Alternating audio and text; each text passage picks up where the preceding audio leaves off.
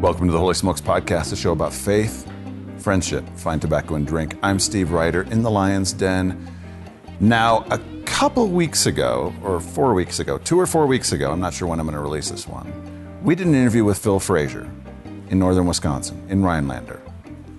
And while I was up there, Phil told me a bunch of stories about our guest today. And we talked a little bit about it on the podcast, but I was like, all right, I got to get John Gilberts on here because this is a really, really cool story of just how Christ completely and totally changed you and changed the direction of your life. And so, John, my man, welcome.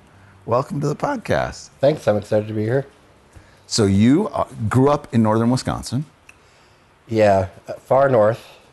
I'm from a town called Loretta of about 30 people, right next door to Draper, which is about 100 people.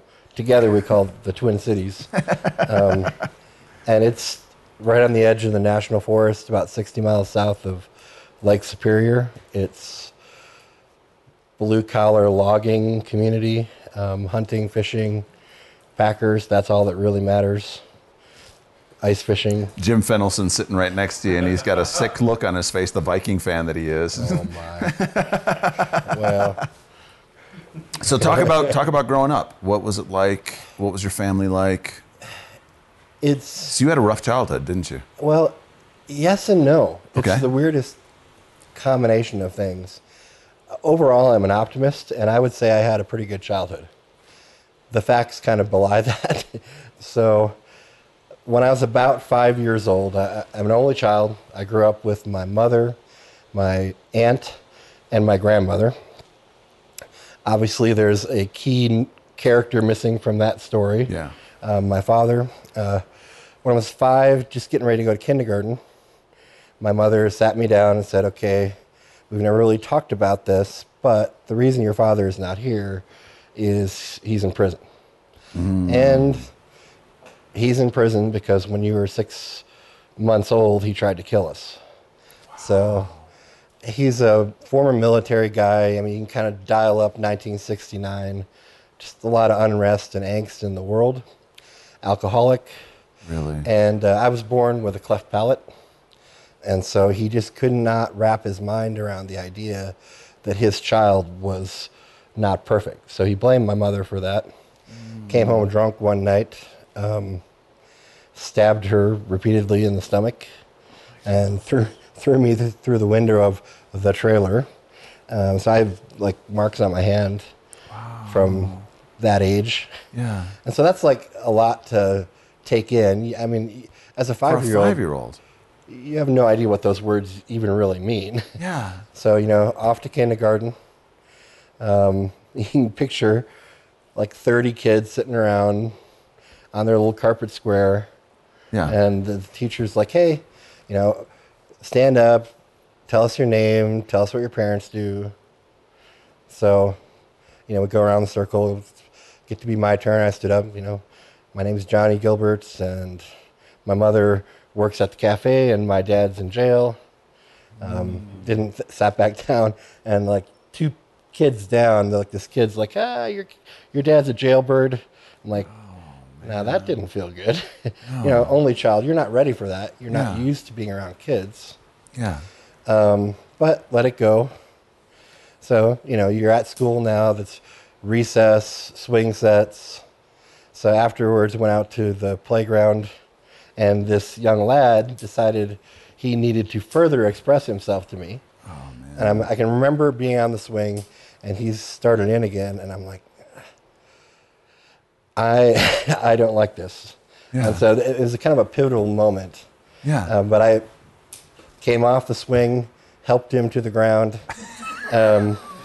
stepped on his face, broke his nose, and I can remember the recess guardian literally hauling us off to the principal's office like 2 sacks of potatoes, blood streaming from his face. So he went to the hospital, and I was suspended my first day of kindergarten.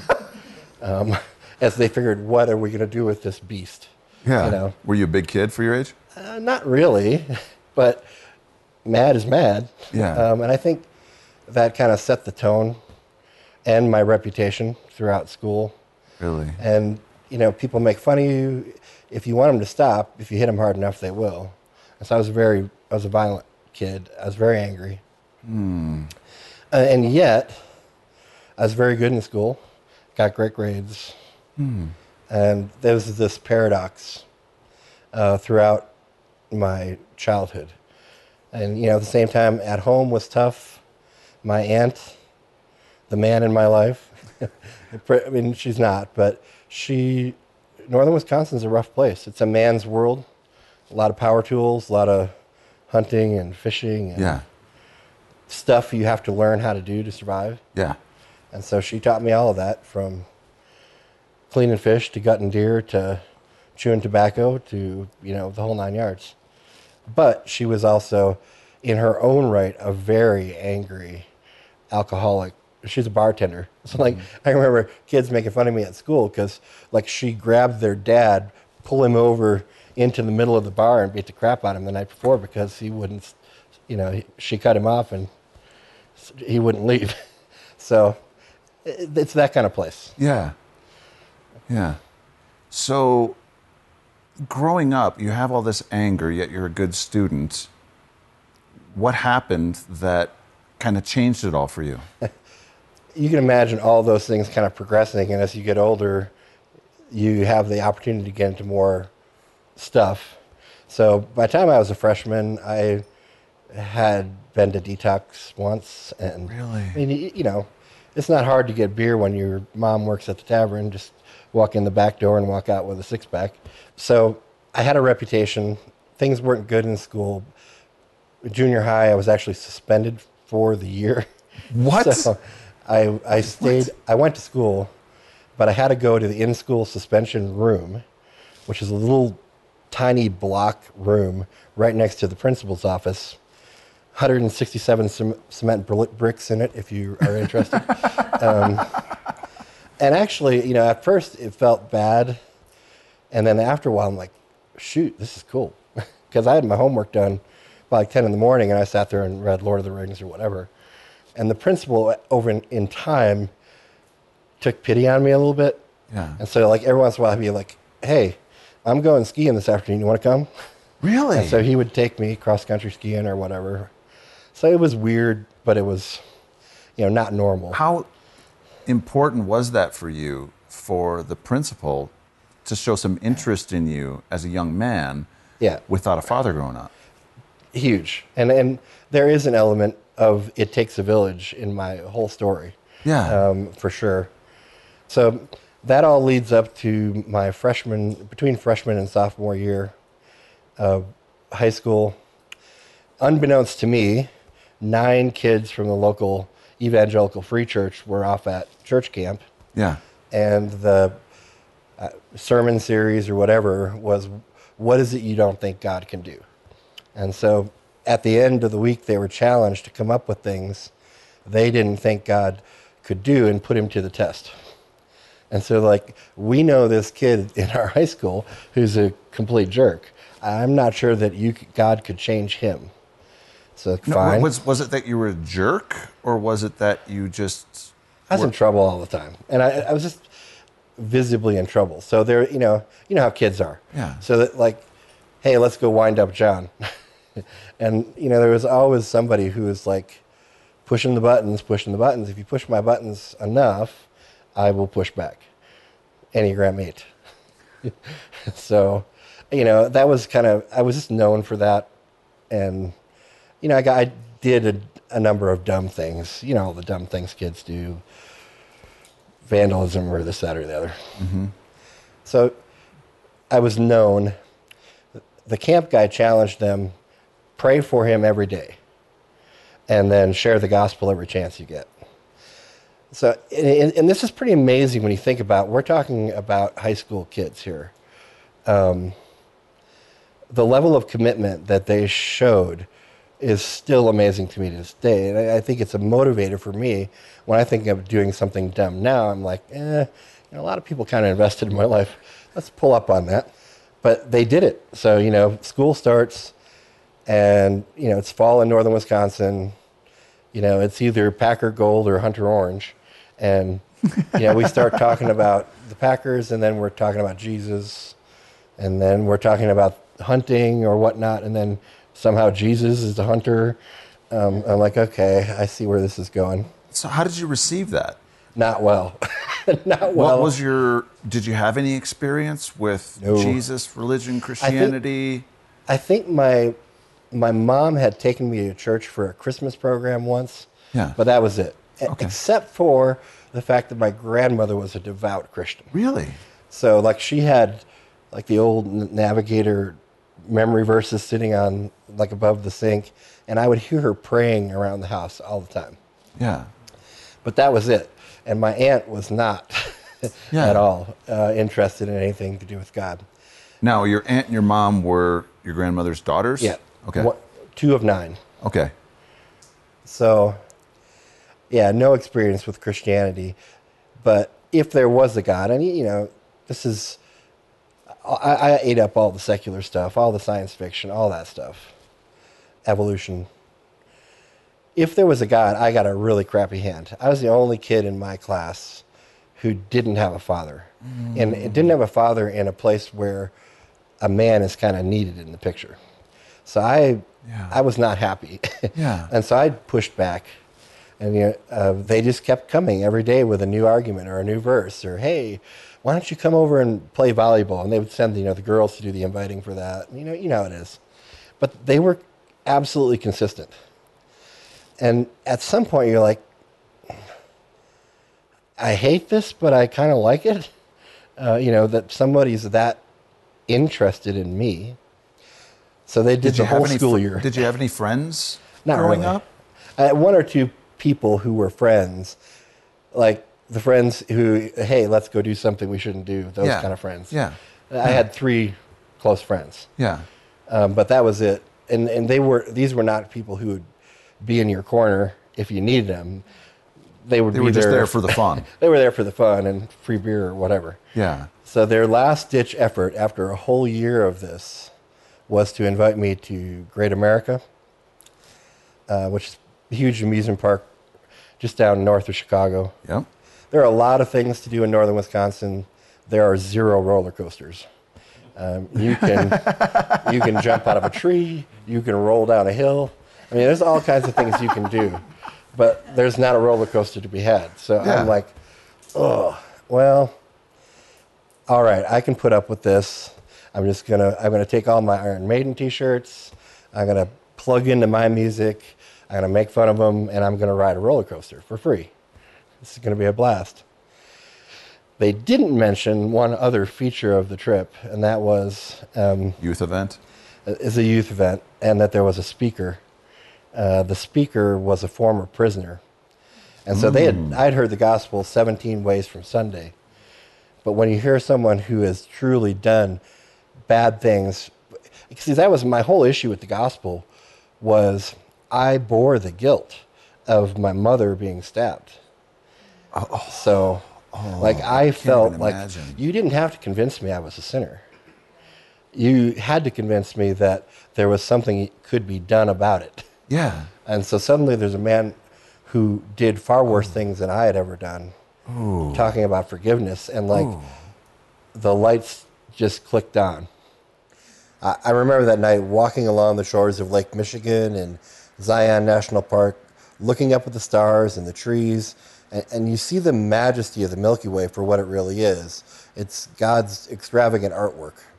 I gave my life to Christ. I went and banged on the guy's camper. I mean, he came out, prayed. The speaker? The speaker, and ironically, so Phil and Joanna are on this trip. Okay. So they're part of the sponsors, and as we drove back at the end of the trip, they're driving back to my little town in the middle of nowhere to move there as youth workers. So, I accepted Christ.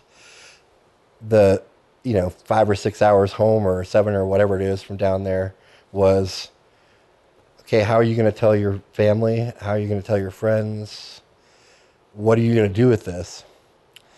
And because I had heard the gospel for 9 months straight, I was actually prepared. I mean, so I would say I was discipled for 9 years or 9 months as a very reticent disciple. Yeah. But the next day I got up and went and told my friends. 2 of the 3 actually accepted Christ. Seriously. The other one hasn't really talked to me since. Didn't go so well with my family. That's a larger story. No, let's hear it. Well, my aunt, when she found out that I had accepted Christ and become a Christian, she lost it. She was very unhappy about that. And there's a reason for it. So when she was fairly young, late teens, our whole family, their family went to church. Previous to that, my grandfather, World War I vet, angry man, drunk. He accepts Christ. My family then becomes Christians, and so now he's an angry Christian, which you can just imagine how that goes. Mm-hmm. So that wasn't good. And so my aunt, I think at probably age 16, was raped. She had the child, and then a couple days after having the child, my grandfather basically said, no, I can't have this around my family, and made her give it up for adoption. No. And all because what would the people at church think? Oh, no. So, I knew none of this. Yeah. So when my father tried to kill us, Grandma said to my mother, well, come back and live with us. So she welcomed me as a boy into the house, but she did not welcome my aunt's boy into the house. So from the get-go, my aunt has angst toward me because every time she sees me, she's thinking about her own kid, which she knows nothing about. There's an end to that story, too. Yes. So probably that's 2012. I'm living in Germany as a missionary. Talked to my family like Christmas Eve, and my mom says out of the blue, like everybody should know this, well, Pat's son called the other day. And I'm like, Pat is a son? Like, what? Yeah. And so this whole story comes out. She hasn't known what has happened to her son for 65 years until his adoptive parents die. But a good Christian family adopted him. Yeah. He grew up as a Christian, so suddenly her son is sharing the gospel with her as well. So it's still a redemptive story in process. Yeah. And Phil is a huge part of that. Yeah. Because when I was in youth group and then afterwards, he just decided he was going to love this very unlovable woman. And she is a handful. He told me stories. Swearing is an art form. It's a beautiful, beautiful art form. With her, yeah. Yes. Yeah. And so, Phil and Joanna, with all their little kids, they would have her over to the house and like, oh my gosh. So, but yeah, so all of that's kind of going on. How did your mom react? My mother was, I think, very relieved. She also is like a closet Christian. I actually did, in later years, draw her salvation story out of her. Really? But she met my father in the church. So yay church, as far as my extended family is going, they're not exactly... Angry grandpa. Yeah, right. So, yeah, we're all just a bunch of broken people. But God weaves it all in the end. Yeah. Some of my friends accept Christ. This youth pastor moves to town. I mentioned this, and this is the kind of crazy things, and you say, what would you do for the gospel? A young married couple, literally been married less than a week, about to go on their honeymoon. They know that this really bad kid just accepted Christ, and it feels like leaving him alone is throwing him to the wolves. And so they invited me on their honeymoon. Didn't tell me what it was. We went on a road trip together, studied the book of Acts. Every time I see Joanna, I just have to apologize. I'm sorry. I'm sorry. But, wow. What a investment in you. Investment, right? Yeah. And Phil, however he was taught, I think it was Youth for Christ, his entire ministry model is spend time with people and talk about God stuff. So canoes and hunting and this is how a man would disciple a young boy. Oh. And it was beautiful. And I was growing. and my friends had accepted Christ. So, like I said, it was a youth group of 9 kids, right? Yeah. In a school of 300. And 12 months later, in a school of 300, on a Wednesday night, there were about 130 kids showing up for a youth group. Just 130 kids 100, in this. yeah, half the school, Oh my god. basically, Oh my coming on gosh. these youth events. Star basketball player accepts Christ. Wow. I mean, it was a mini revival started by young people. And the coolest thing, the point where you're like, okay, this is God. So some of because the kids were getting involved, then the parents got to traipse them around, right? And so Winter is about 2.5 hours from Rhinelander, where all of our events took place. Mm-hmm. So, driving kids back and forth once a week by the van loads. And suddenly some of the fathers were like, our kids are better Christians than we are. And they started showing up at church. They What? started Bible studies. They started being active Christians in the community. What? And like things were changing. Like this is the move of the gospel in the middle of nowhere in northern Wisconsin. So if that's how you're born into Christianity, why would you ever settle for something less later? Yeah. So which is probably how I ended up in missions.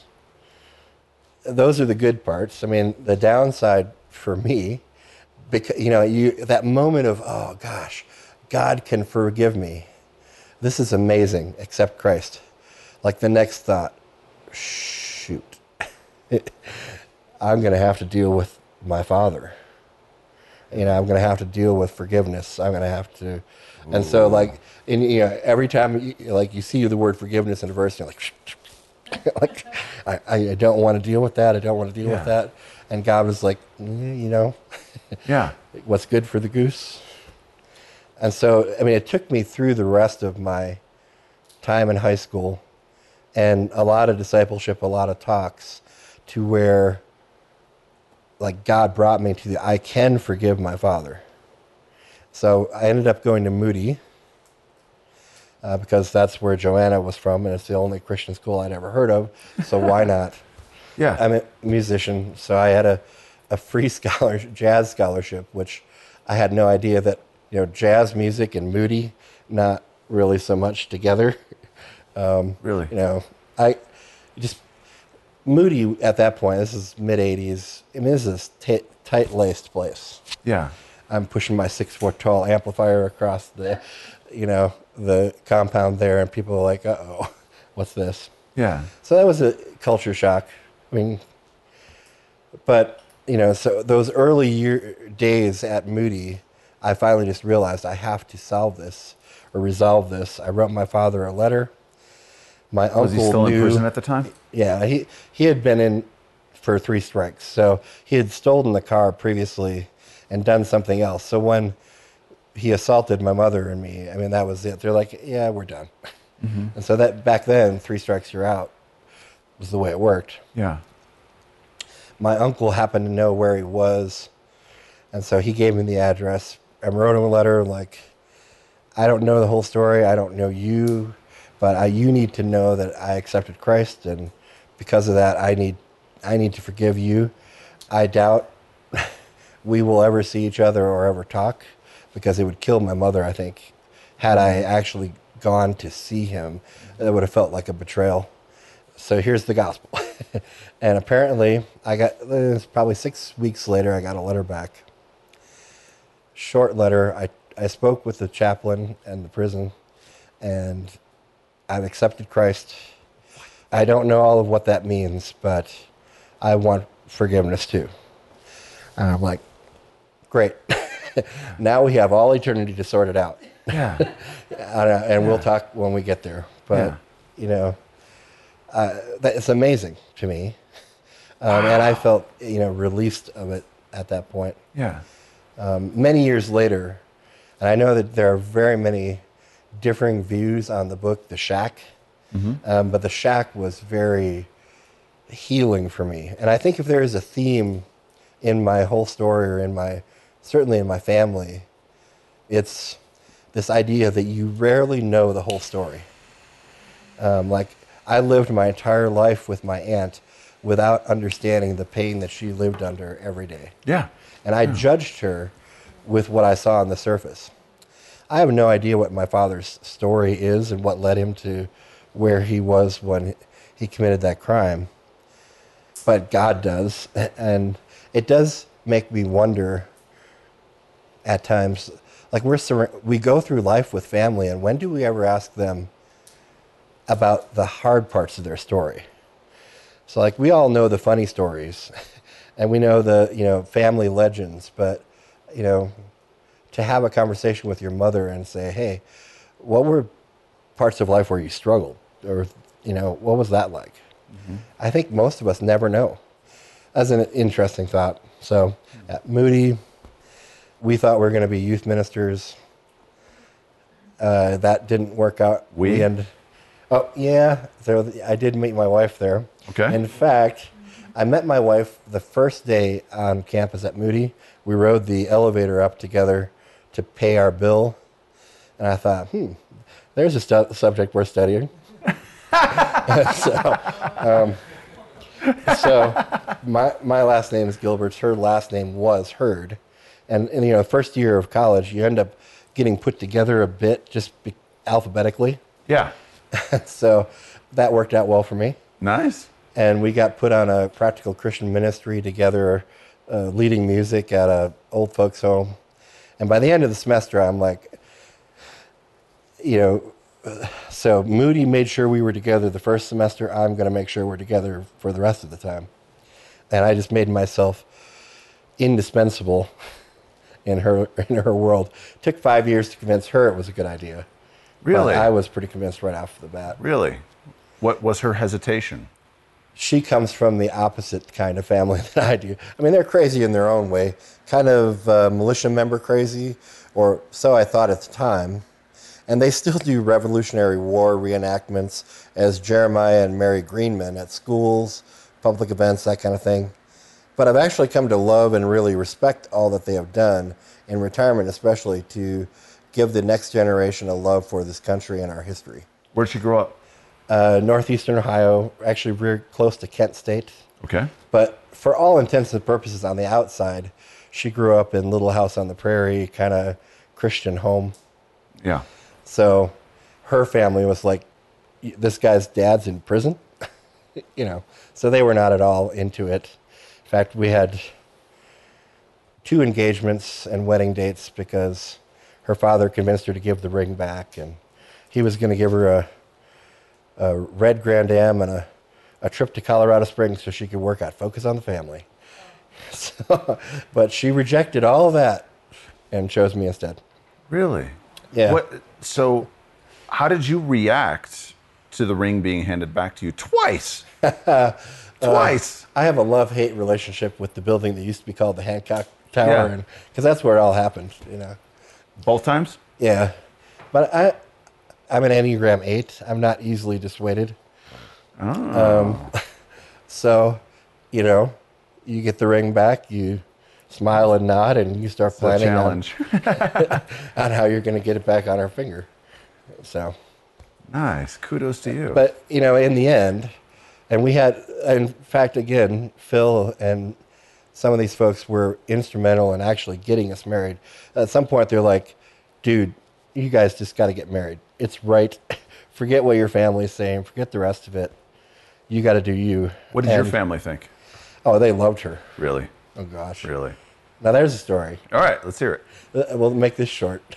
So they resisted allowing her to go visit my family until probably 4 years into our relationship. But finally, I took her along around Christmas time to northern Wisconsin. Yeah. And I'm in fear and trepidation because at this point, we're not engaged yet. Yes. The deal is far from being sealed. And my family is crazy as the day is long. So I remember we went by the school and some of my old teachers are pulling her aside saying, do you know about him? Not helpful. And then the event of all events, that if ever something was going to sunder our relationship, this would have been it. Yes. So my family lived right on the edge of the National Forest. And we may or may not have participated in harvesting deer throughout the year, in season, out of season. For instance, like on a Christmas Eve, when all the game wardens are clearly at home celebrating Christmas, who's going to hear a gunshot out of the bedroom? Out of the bedroom? Yeah. I mean, growing up, my job was to hold the light. So I'm like, don't do this to me. And of course, we go to bed and probably 1 a.m., boom! I'm like, no. So, I mean, it's cold. It's probably knee-deep snow. And now there's a dead deer out behind my house. And so they're like, get up, we got to go get the deer. And, I'm out there with my aunt and my mother trying to find a dead deer, find the deer. They have my wife, who she Never is hunted. pristine. She is classical music, holding up the back legs of this deer So apart you can gut it. while it's being gutted. Here, hold the liver. And I'm just like dying inside. So, and yet she married me. So, Wow. Did she But- have any recollections of that? Any thoughts? oh yes. I mean, she was just wide-eyed and silent. But, what do you do? Family's family. So when did you guys get married? Got married in 1992. My wife had done a couple of summer missions trips. In fact, one of them was to Austria with Greater Europe Mission. Okay. And so I was living in the west side of Chicago, and she moved back right before we got married, moved in with a college friend, and went out looking for a job. At the time, Greater Europe Mission's office were there in Wheaton. Okay. I worked at Tyndale, and she ended up working at Greater Europe Mission. Around that time, they decided, like every other Christian ministry, they needed to move to Colorado Springs. And so they liked her and offered to move her. She said, fine, just hire my husband to do something. So they hired me to be the janitor / mailroom guy, and we moved to Colorado, and that's how we ended up out here in 1994. Still trying to recover, I think, from Moody and kind of the legal, from discipled and free into legalistic and rigid, and then through, John Eldridge and some of Wild at Heart stuff, kind of rescued out of legalism. Talk about that. Well, ironically, About the first cigar I ever had was off the merch table at the back of a Wild at Heart event. I'm like, now that's interesting, and I'm like, we're free. And Yeah. so I saw this group of men standing out around a barrel smoking cigars, and like, that looks cool. So I had no idea what I was doing, but it felt like a good rite of passage. Nice. And What drew you to John Eldridge and Wild at Heart? it was a return to the Christianity that I was introduced to in the beginning. Yeah. Of like, you can be a strong blue collar man and be a Christian. You don't have to Be neutered. right, you don't have to be Mr. Rogers in the front row. So, and it just resonated with my heart, and I'm about all of those things, and it unwound a lot of stuff in our marriage. Really? Like what? Well, so I did say that it took us 5 years to get the deal sealed, and there may or may not have been one or two other guys involved. Okay. And so you ask about, what do you do when you get the ring back? When you get the ring back and there's some swarthy Puerto Rican after your, the woman you love. Yeah. Swarthy. I like that word. He was a piece of work, and I saw that he was a piece of work. This is an objective statement. Yeah. Yeah. So I did scare him off. How so? We had a conversation. He cried. He left. But that feeling of betrayal was a seed planted, I think, in our relationship. And like all arguments ended with coming back to that. And it was Eldridge who's like, you may never hear, I'm sorry, and you don't need to. You know, God's bigger than this. Wow. Let it go. And we were able to do that. Wow. So yeah, a life of ministry, youth ministry, in our years here, which was amazing. Finally got around to trying to have kids. Every other aspect of my Christian life had been pretty simple and pretty amazing and pretty easy. Yeah. I mean, I progressed in work fairly easily. Moved up from the mail room. Yeah, I didn't stay in the mail room long. I think within 6 months I was running the IT department and have since progressed. Yeah. But the kid thing did not come easy. And we did take a little while to get around to it. Yeah. I will admit, I think we probably were 29 or so when we thought, hey, maybe we should have a kid. And they don't tell you that that's not easy. You know, I remember hearing it as a youth, when you're in youth group, like, if you're in a dark room with a girl, there's probably a baby coming out the other side of the door. You know? Yeah. I mean, there is no one ever told me that not every pregnancy ends successfully.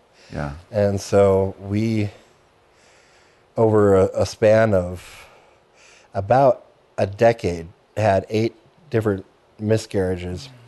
The final one in 2008 was fairly horrific because up until then it had been, you know, you go in for the ultrasound and there's no heartbeat. But this time there was a heartbeat, so yay. So all the way through to like 22, 23 weeks. And we went in for a better ultrasound and like, you know, there's that, well, I don't like OBGYNs anyway because we'd had bad experiences. But when, you know, they're sitting there looking at the screen and you're on the other side and they go, that's not good. So the baby's organs were on the outside. There was no skull.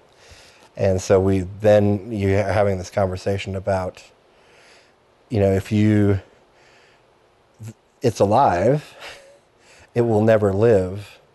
And it's a risk to your wife to keep it inside and you know, and then like, there is no James Dobson brochure on this. In Colorado, that, you know, 22, 23 weeks is the cutoff.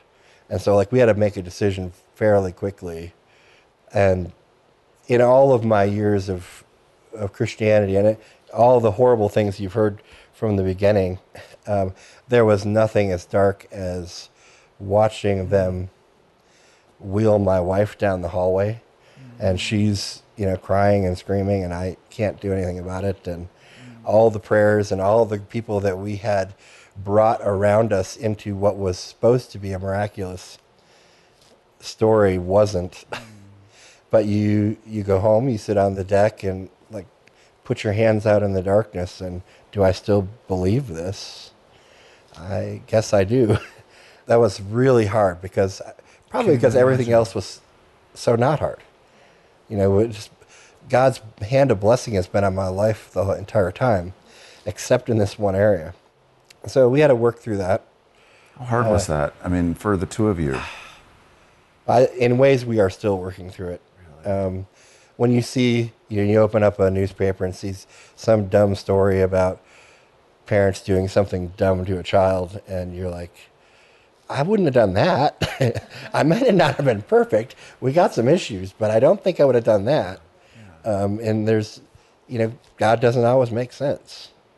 And so, you know, just like my father, we have family waiting in heaven, but it's not always enough, you know. Oh.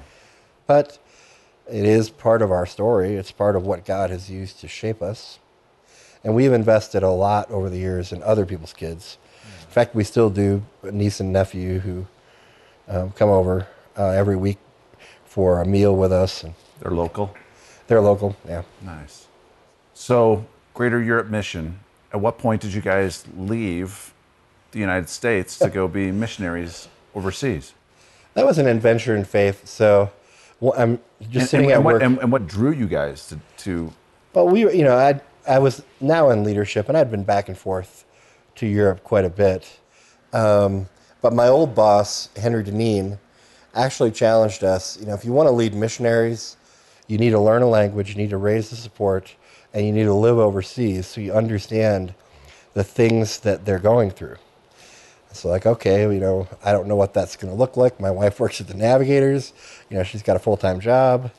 So one day an email shows up in my inbox, and it's one of our missionaries who lives in Germany saying, hey, does anyone in Colorado Springs want to swap houses for a year? And so I'm like, would you do this? And she's like, yeah, let's do this. So like 5 minutes later, we're like, yep, we'll do that. And the Navigators amazingly let her work remotely for a year in Germany. What year is this? This would be 2011, 2012. Okay. And at the end of the first year, another couple said, hey, we'd kind of like to do the same thing. So they took over our house and our cars and our cell phones, and we moved from one house to another in Kondern, Germany, which is, and it's beautiful. It's one of the most beautiful places on the planet, right at the southwest tip of the Black Forest. It's where Black Forest Academy is. So it's a little bit of a Christian Mecca, but we were determined not to get sucked into the bubble. So we moved over there, not really. We had 2 semesters of college German, which is about enough to maybe order a beer. Totally worthless. But moved over there, signed up for language class, and we just chose, we're going to be all in. Yeah. So I remember walking around the town and praying, where is it that you would have us engage? And we ended up trying to impact a couple places in town that I don't think most folks would have sought to engage with. We both hit it off with a couple who runs the Turkish kebab shop. And this is just about being kind and generous and going out of our way to be more than customers, but to care for them as people. And Molly ended up having a number of great relationships with women that started as language partners and coaches and turned into spiritual and life relationships. But over time, you begin to see, okay, these are the men who come in here every night. And it was a bit of a treasure hunt to kind of learn their names. Began praying for them. 6 months, I now have a little bit of German, not a lot, but a little bit. And there's 2 things. One of them I think you'll appreciate. The first one, they had an event to honor 2 sick musicians. One's German and one's American. I'm like, cool, that's kingdom stuff. So I rustled up as many Christians in town who are willing to go to this smoke-filled blue-collar pub. Because, it's this times 10 every given night. Yeah. And we filled the place. And they Skyped in these 2 guys. And ironically, both of them said something to the effect, thank you so much for raising some money for us, but what we really need is your prayers. We just need God to intervene. Yeah. And like suddenly a spiritual conversation was infused into this place that I could have never accomplished. And the next day when I went back, the man who runs the place came over and sat down and said, you're the one who invited everybody. And this is all broken 3-year-old English we're talking in, or German. Yeah. But once he would talk to me, then other men began to talk to me. And one day I was sitting there, and I had on a Green Bay Packers shirt. Yeah. And a German man comes and sits down across the table from me wearing a Green Bay Packers shirt. Really? And that unlocked the door. And this is probably 6 months into a 2-year period. So over time, all of those men, they knew I was Christian. They knew that I didn't really go in there to preach at them, but I would talk to any of them. And they started to ask like life questions. So none of them were worried about where they were going to go when they died. But, okay, I'm separated from my wife and my daughter. I really want to be a good father. How should I love my daughter? What should I do? Wow. And, okay, well, and it's not like whipping out the Bible and showing them the verse, but like there's all kinds of biblical principles. Here's a biblical principle. Go try this. So next week when I saw him, like, well, how did it go? That went amazing. What's next? And like I'm like the priest sitting here, and they welcomed me, and it's what Christianity should be. I mean, it wasn't difficult at all. It took me being willing to hang around broken people and hear crazy stuff. I mean, I heard things like, 9/11 never happened. The CIA, built the whole thing, and you got like, okay. Yeah. But in time, like you could see these people who are very far from God making daily choices to live more like Christ. So that was amazing. And the pinnacle of that, toward the time that we were going to come back to the States, the man who owned the place one day came to me and said, I haven't told you all of my story, but my son committed suicide when he was 21. I've never been able to go to his grave, but would you come with me and could we go to his grave together? And because he had heard my story of losing my son, and it took me a while to be willing to have that conversation. So those were amazing years, and I haven't figured out exactly how to do that back here yet, because none of that happens at Starbucks, but Holy Smokes is that, in a sense. Yeah. But yeah, I think that's my shtick, my story. So what are you doing now with Greater Europe Mission? It's kind of ironic. For a guy who started out in a town of 30 people, I travel internationally quite a bit. I oversee all of our sending centers. So we have sending centers in the US, Canada, UK, Greece, Ireland, Germany. And all of them are tasked with finding and training up missionaries. That's what I do for fun. For fun. It is fun. It's amazing. And you've written a book. Yeah. When the most recent, John Burns, our current president, came in, I was kind of briefing him on kind of the history of the organization. And he's like, that's a really cool story. We should write a book. I'm like, yeah, that sounds like a good idea. Someone should write a book. He's like, you should write a book. I'm like, And I did. Actually, I loved the process. I actually really enjoyed writing. And the book has done well. I mean, there's not a lot of demand out there for the foundation stories of, Christian nonprofits, but it's an exciting story because it's World War II Saving Private Ryan meets terrorism in France, kind of thrown together into a story, asking the question, is it worth the risk as a missionary to go to hard places? And the founder of the organization was a Navy chaplain. He was the first Navy chaplain to go with the soldiers into combat. And so that's kind of the worth the risk. And he was almost killed by a tank mine driving a motorcycle back and forth on the beaches between groups he was discipling on the southern invasion of France. Not D-Day, but basically the same thing. Yeah. What is your greatest passion with your work? What fuels you? What fuels me is when the light goes off for an average, normal person to realize, oh, I can do this. I can disciple people. I don't need a degree. I just need courage. And like watching people deconstruct some of their comfortably sitting in the pew theology and embracing more of the adventurous spirit of Jesus and going out and trying stuff, that's awesome. What's your role with Greater Europe Mission right now? What's your title? Senior Vice President International. So very lofty sounding. But we're just normal people who want to see Europe reached.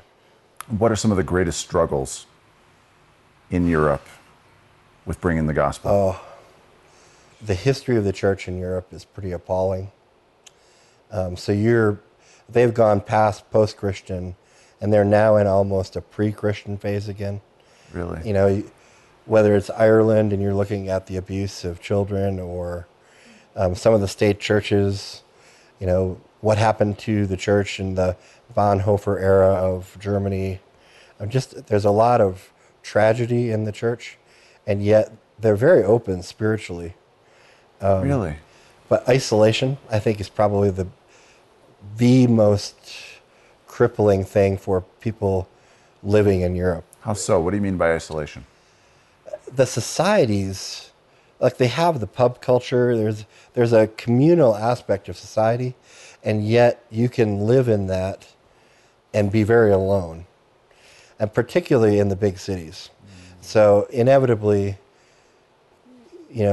people go as singles into the cities and live in some tiny little apartment trying to eke out a living, and just very lonely. I mean, if you're willing to invest in people relationally, there's no end to what you can do with the gospel in Europe.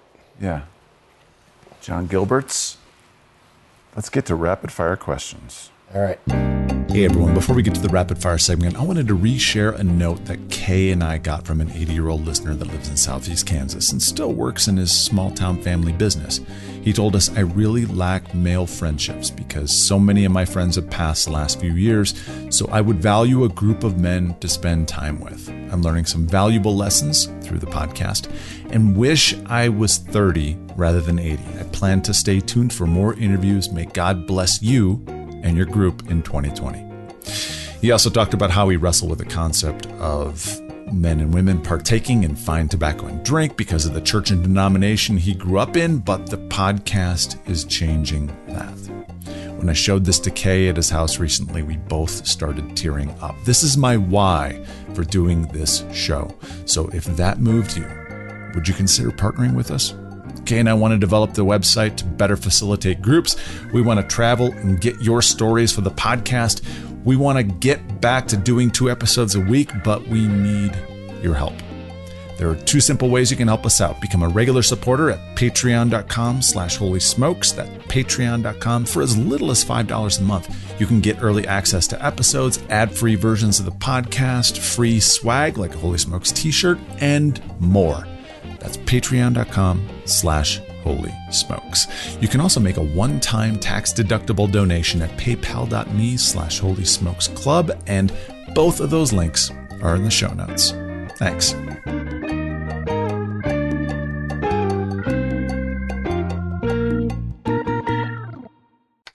Rapid fire. Fire here. All right, so at the beginning, we didn't get into the cigars we were smoking. You have? Oliva Melanio V. I know it's kind of like saying I like the Yankees, but I do like Oliva because they don't give you any trouble. They always burn well. But I really like the Maduro V. That's my favorite. Ooh, all right. When did you first try cigars? Was it at Wild at Heart? I mean, Wild at Heart? I had plenty of cigarette smoking in my earlier days, but Yeah. a cigar was at Wild at Heart. What do you prefer? Have you ever done pipe? I have done a pipe. I like the whole Gandalf shtick, and it is good because if you're ADHD, pipes are fun, which I am. But on the same hand, sometimes you don't want the work. What's your favorite cigar? Favorite cigar, Oliva Maduro V. Most expensive cigar you've ever smoked? I had a Padron that was like $25. That's as good as it gets for me. Best dollar for dollar cigar? I've had good luck with a company called Bugatti. I know they make cars, but they also make cigars Really? that are surprisingly affordable and decent for their price range. I'm going to have to look that one up. Where's your go-to place to get your smokes? Stag, if I want something specific to try, and then Cigars International if I want a box of them or bulk. If you're celebrating, what's your splurge cigar? Probably an Oliva, just a bigger one. What's your favorite liquid pairing with your smoke? I love Scotch. Scotch. Scotchy, scotch. Yeah, exactly. What scotch? I like the Outer Islands, the really peaty stuff like a Talisker. My UK GEM executive director like that's his passion, is to go find some tiny island where they're putting scotch in a barrel and bring back special stuff. So that's one of my favorite places to go for ministry, is he's always got the good stuff. Who's the most interesting person you've ever met through cigars? Through cigars. Carl? As Carl Holmes walks by. It was Eric Dufour who invited me to this. And Really? I mean, he's a wealth of knowledge, and that's what I love about Holy Smokes, particularly in my role, is I can come any given Wednesday night, no matter what I'm dealing with in ministry. There is some wise sage sitting around the room who probably has dealt with it in the past and can help me figure it out. So it's hard to pick.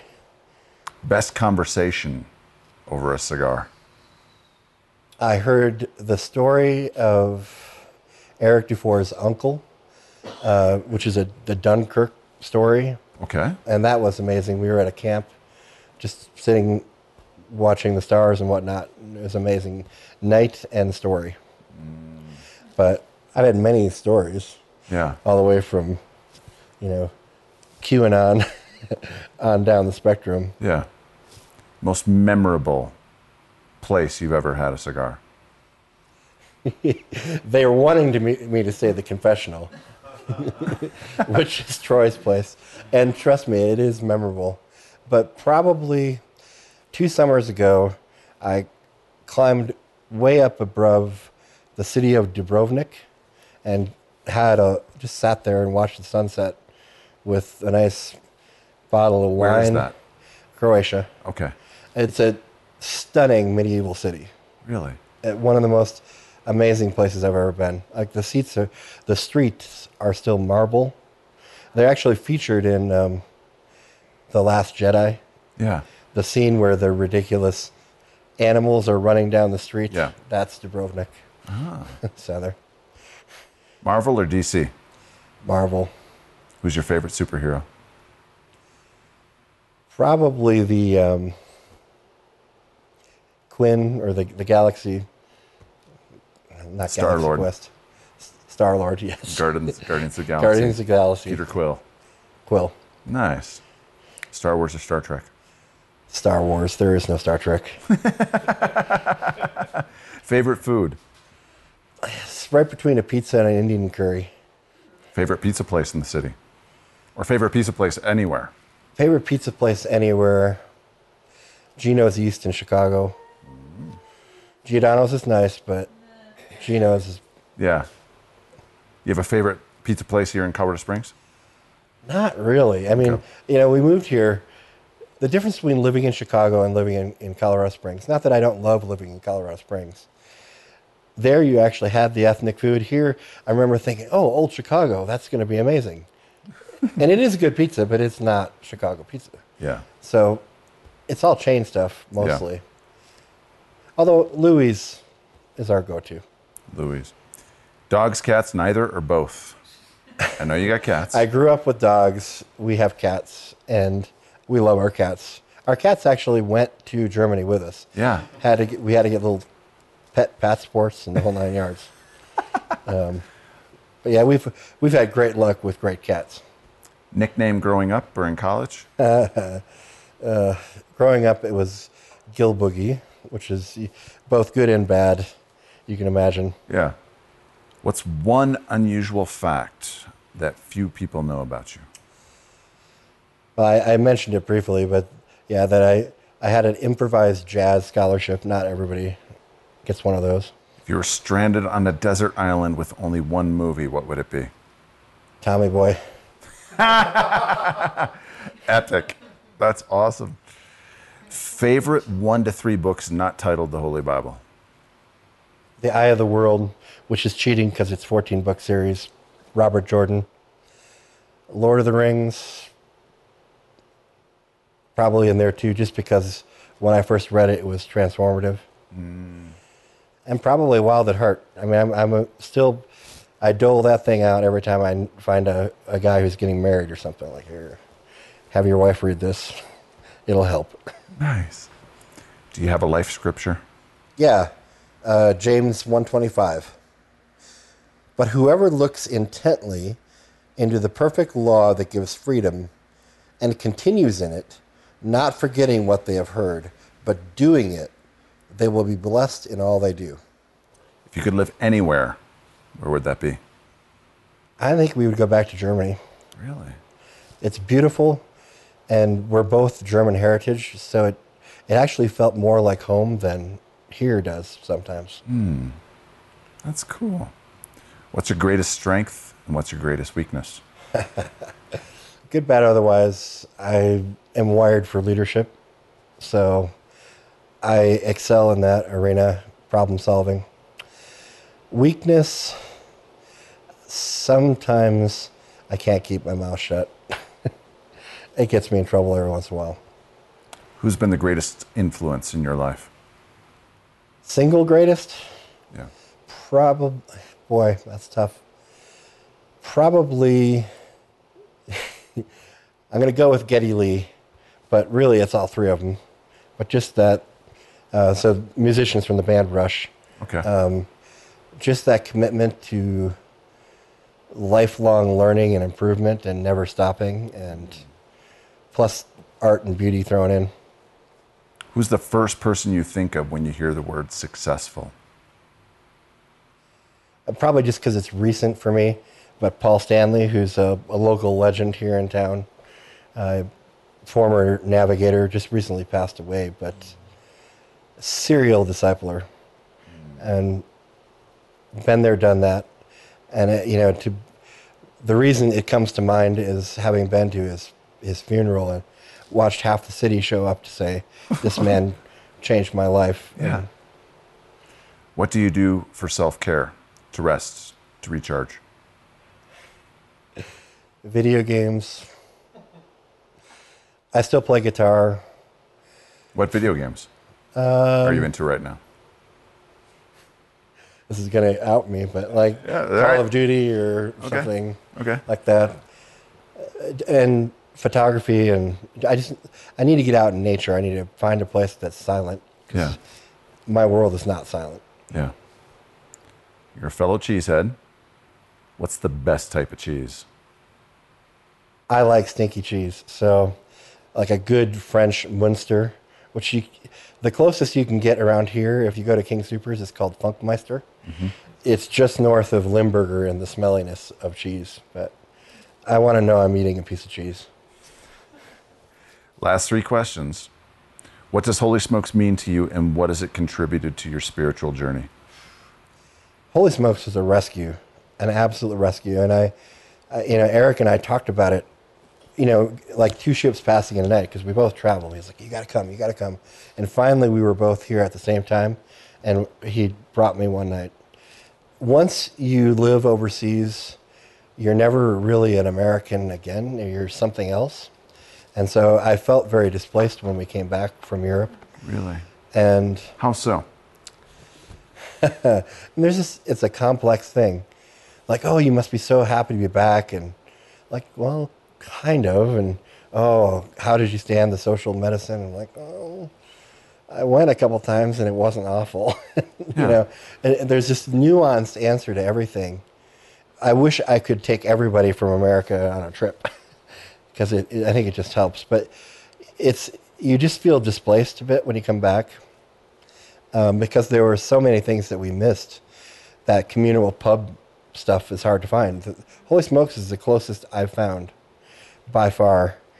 And so it was an absolute rescue. Plus, the higher you are in organizational leadership, you have no one to talk to. So you need to find somebody outside of the organization to talk to, and this place is a treasure trove of wise men and women. If you could have a holy smoke with any three people throughout history, living or deceased, who would they be? Can't name Jesus. Probably Bonhoeffer would be one. Ooh, yes.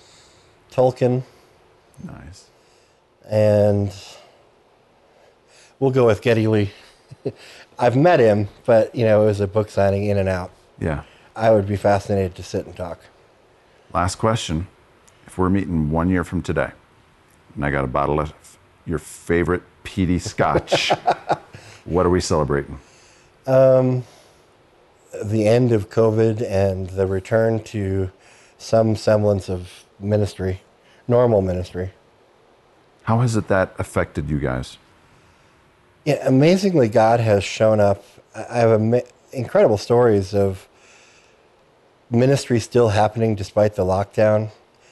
But I think, like everybody right now, especially our folks in UK and Germany and some of these places where they have lockdown, like we have not experienced lockdown here in the United States.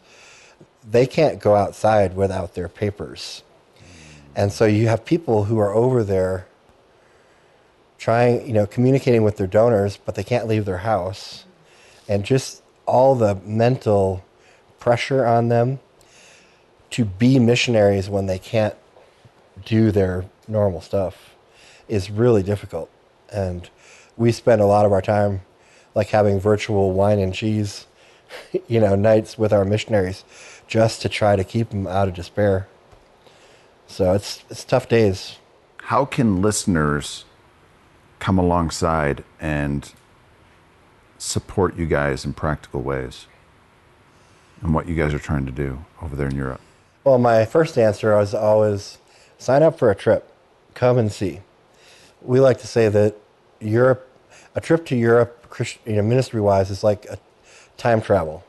So you can go 20 years into the future. If you want to see what America is going to look like and what ministry may need to look like when it isn't favorable, then come and see a church in a bar or a church in some of these very creative places and see how normal and natural it can actually be. And then come back and do it in your neighborhood.